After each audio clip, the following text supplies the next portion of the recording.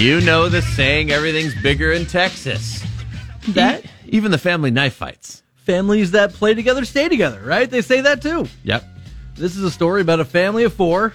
Mother, father, brother, sister. Just a good old wholesome American family right there, right? Yeah.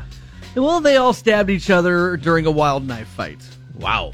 Yeah, this didn't take place in like crazy Japan or anything like that either. This was in Texas on a Sunday.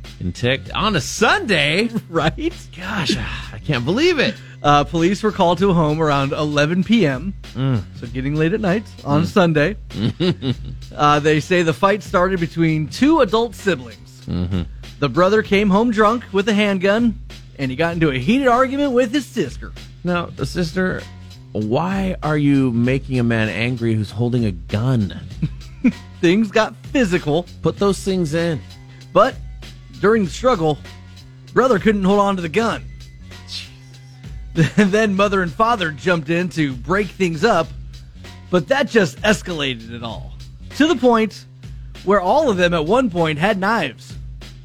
It sounds like a bar brawl. These are 4 family members. And all of them at that point had been stabbed.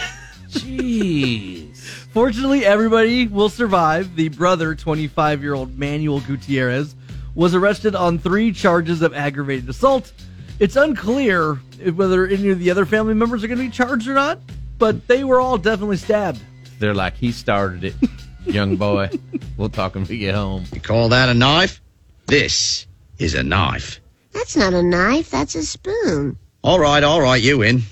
I see you've played knifey spoony before.